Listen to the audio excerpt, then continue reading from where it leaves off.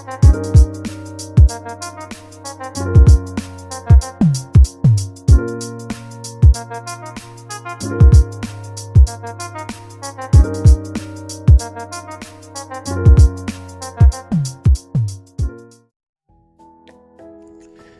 welcome you all to another episode of the Undiluted Show with Olili. Today's episode will be talking about happiness. What is happiness, defining happiness, and how to become happier. Now, first thing we have to know is that happiness is something that people seek to find. Yet what defines happiness can vary from one person to the next.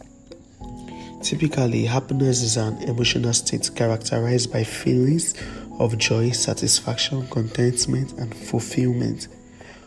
While happiness has many different definitions, it is often described as involving positive emotions and life satisfaction. When most people talk about the true meaning of happiness, they might be talking about how they feel in the present moment or referring to a more general sense of how they feel about life overall. Now, because happiness tends to be such a broadly defined term, psychologists and other social scientists typically use the term subjective well-being when they talk about these emotional states. Just as it sounds, subjective well-being, it tends to focus on an individual's overall personal feelings about their life in the present. Now, we should know that there are two key components of happiness or subjective well-being, which are number one, the balance of emotions. Now, the balance of emotions, everyone experiences both positive and negative emotions, feelings, and moods, whether you like it or not. Happiness is generally linked to experiencing more positive feelings than the negative ones. That is what you call happiness. Happiness is always linked when you experience more positive feelings than negative ones. Number two, life satisfaction. Now, this relates to how satisfied you feel before you start thinking stupid thing in your head. Allow me to land.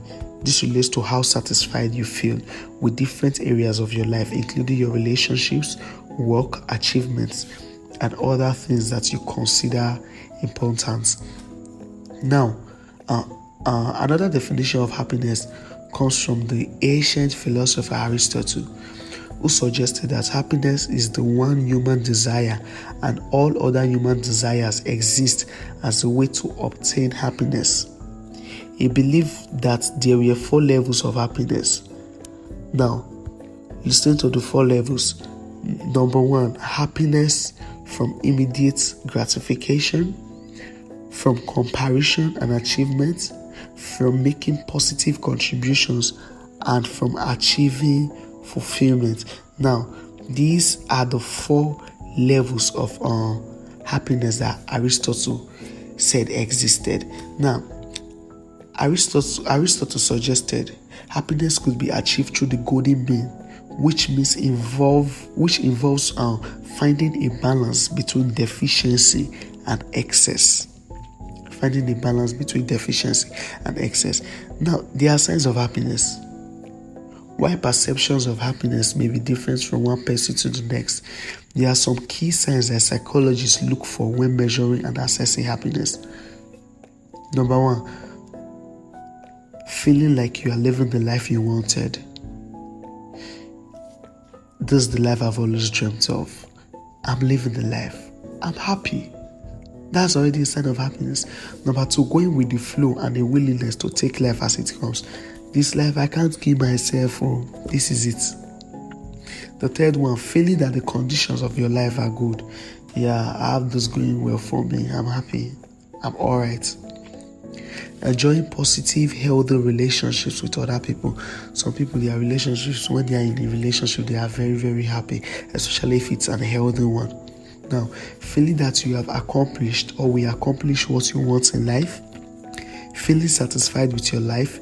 Feeling positive more than negative, being open to new ideas and experiences, practicing self-care and treating yourself with kindness and compassion, experiencing gratitude, feeling that you are living life with a sense of meaning and purpose, wanting to share your happiness and joy with others.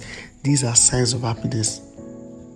Now, one important thing to remember is that happiness isn't a state of constant euphoria. Instead, happiness is an overall sense of experiencing more positive emotions than negative ones. Happy people still feel the whole range of human emotions: anger, frustrations, boredom, loneliness, and even sadness from time to time. But even when faced with discomfort, they have an underlying sense of optimism that things will get better, that they can deal with what is happening, and that they will be able to feel happy again. Now, there are types of happiness. Two types of happiness. One of them is derived from pleasure. It's derived from pleasure. That one we'll call it. That one is known today in psychology as pleasure, while the other one is meaning. Pleasure. It is most often associated with doing what feels good, self-care, fulfilling desires, experiencing enjoyment, and feeling a sense of satisfaction. In other words, they call it hedonia. While the other one, meaning, the other type of happiness, meaning. This type of happiness is derived from seeking virtue and meaning. Important components of that kind of well-being includes feeling that your life has meaning, value, and purpose. It is associated more with fulfilling responsibilities, investing in long-term goals, concern for the welfare of other people, and living up to personal ideas. Now, this other one is called eudaimonia. That's the other one. Now, research suggests that happy people tend to rank pretty high on meaning, life satisfaction, and better than average on pleasure, life satisfaction. All of these can play an important role in the overall experience of happiness. Although the relative value of each can be highly subjective, some activities may be both pleasurable and meaningful, while others might skew more one way or the other.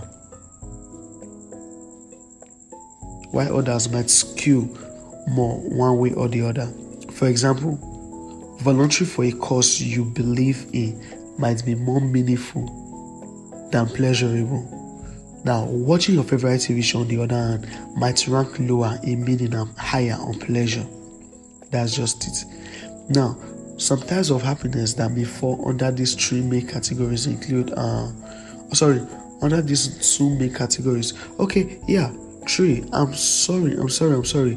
Psychologists have suggested the addition of the third component that relates to engagement.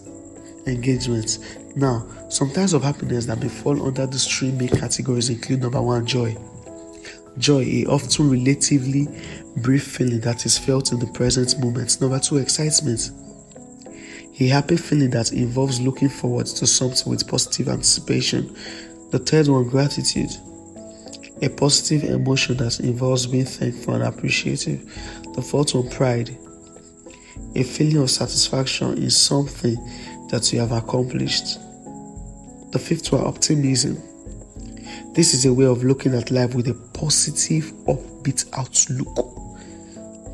Sixth one, contentment. This type of happiness involves a sense of satisfaction. Now, how to cultivate happiness? While some people just tend to be naturally happier, there are things you can do to cultivate your sense of happiness. There are stuffs you can do, things you can engage in to cultivate your sense of happiness. Number one, pursue intrinsic goals.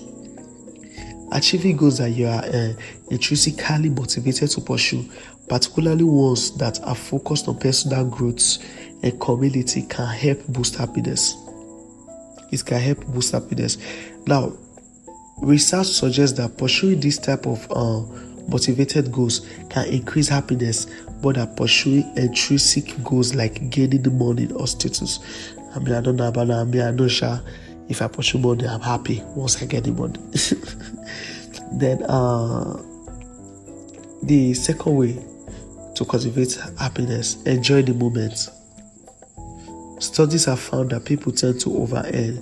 They become so focused on accumulating things that they lose track of actually enjoying what they are doing.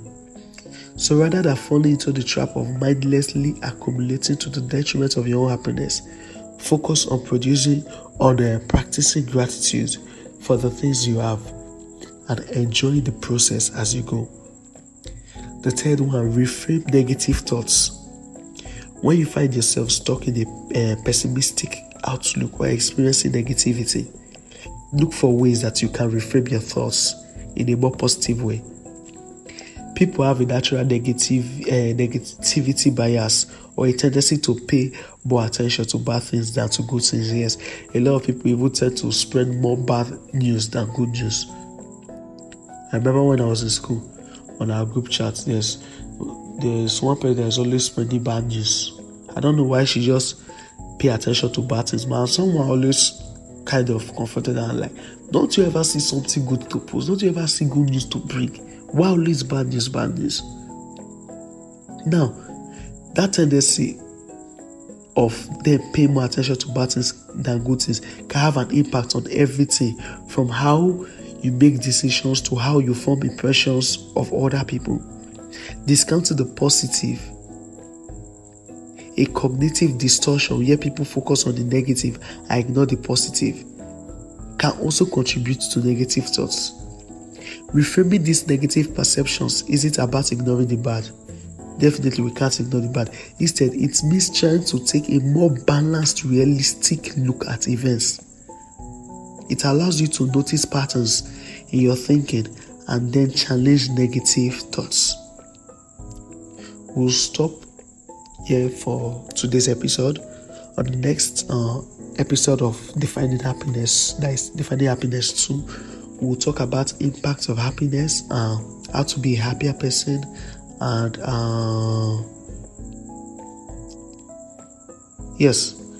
challenges of finding happiness. We'll talk of just three. Then maybe we could talk of history of happiness and all that. But we've come to the end of today's episode. Thank you for staying with us. Thank you for rocking with us. If you have any questions, have any contributions, feel free to send it to our email at undilutedshowwitholele@gmail.com.